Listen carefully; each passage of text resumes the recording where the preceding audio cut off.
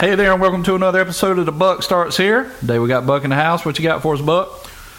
We're going to do some math on this thing, and I strongly recommend whoever's listening out there to maybe get a pen and a piece of paper down, because it's a bunch of numbers, and I know sometimes with this kind of stuff it's hard to follow without writing it down and seeing it for yourself as we go along.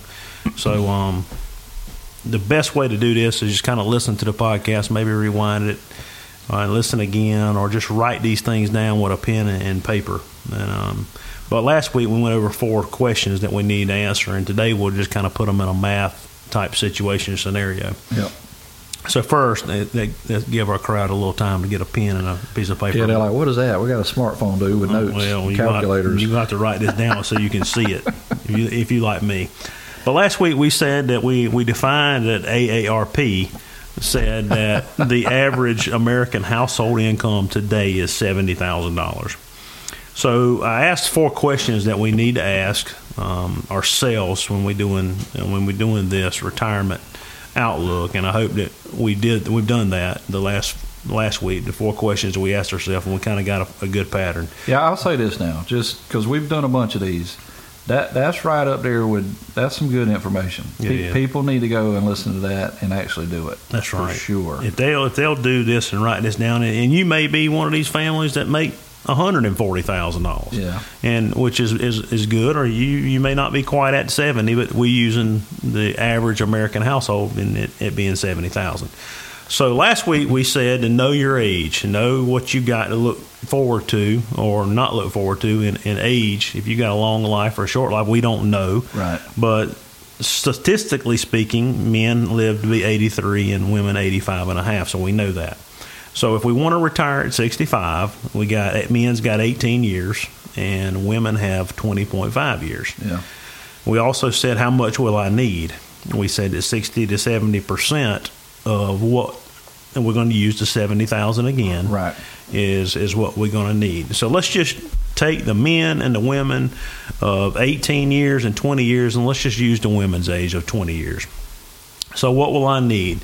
So 60% is what we said we were going to need. So 60% of $70,000, which is the average American household income, is $42,000 a year.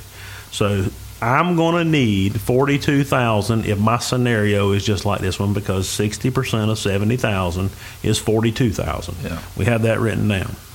Now, we also said, how much will I earn on Social Security in my investments? If you've gone to the Social Security website, you will probably see, give or take, that a man or a woman, if they made $70,000 a year, they probably would receive $2,000, give or take, in Social Security benefits.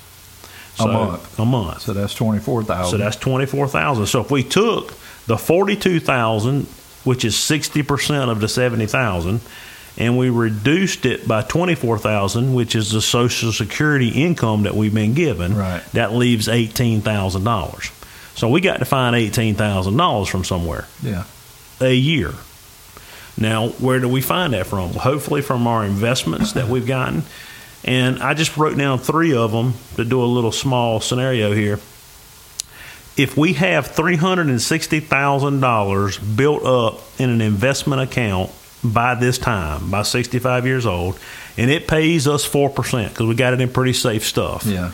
Well, that's basically what we want to get out of it a year. But see, if we want to take out 4% of $360,000, it's only going to give us $14,400. So we're going to be missing $4,000 a year from the leftover of the $42,000 minus the $24,000 with Social Security. That leaves $18,000. So you got to hustle. So here's the best scenario. Now, they say that the average American is going to need at least $1 million. Yeah. So I went and I pulled this up. If you had $840,000 sitting in an investment account, $840,000, and it was giving you 4% a year, it would actually be paying you $33,600 a year, where you only need 18 of that. So if you at least a little smart at math, you'll know that 33 minus 18 leaves some build going in it. So you're not taking out more than what's increasing, and that's what you want. You can get a new car. You get a new car. But here's the scenario. Here's what you need to know. At $500,000, which is $500,000, if it's gaining 4% a year, it's actually paying you out the difference in what you need. Gotcha. So if this scenario fits you and you're $70,000 average income, you want to hold out 60% to make $42,000 is what you're going to need at retirement. You got $24,000 coming from Social Security. You got $18,000 that you got to find. If you got $500,000 sitting in an investment and it's gaining 4%, it's going to be a wash. You won't lose your $500,000. Right. You'll just be able to take out what the interest is on it. Now, if you're one of these kids, one of these guys that don't care, by the time you die, you won't want to leave nobody nothing, you want to be down to 5 cents, you can go that route. But I don't think that's the wise route. No. And we want to do what's wise because we don't want to spend all that we got. Well, I got some friends right now I can think of that'd be like, hey, man, run them numbers on like 90,000. Right. You up around $500,000. Let's hit 90. So you guys out there listening, the best case scenario is to go as much as you can.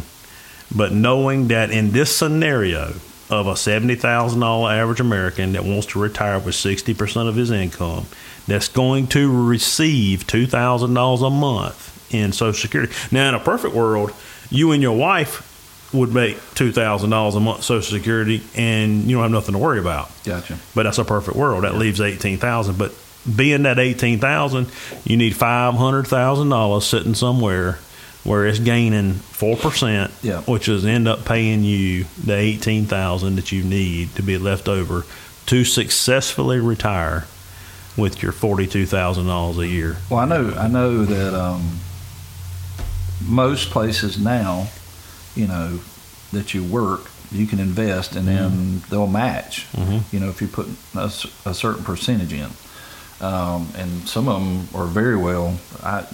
I would say at least put in the minimum it takes to get them to match it. Yeah, definitely getting that match.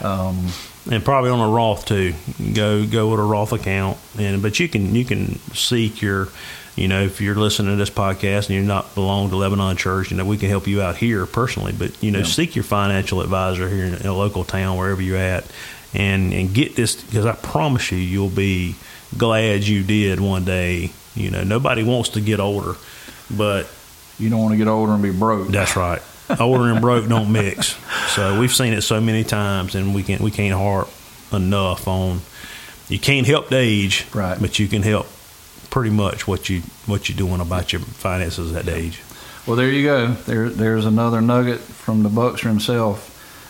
He mentioned financial advisor. He's our finance pastor. So once he leaves the room, I'll shoot y'all his number and y'all can hit him up. He'll be glad to help you. And he loves the Lord so much, he's going to do it for free. All right. So we appreciate y'all listening to us. Thank you for being with us. We'll see you back next time, same time, different topic. Thank you.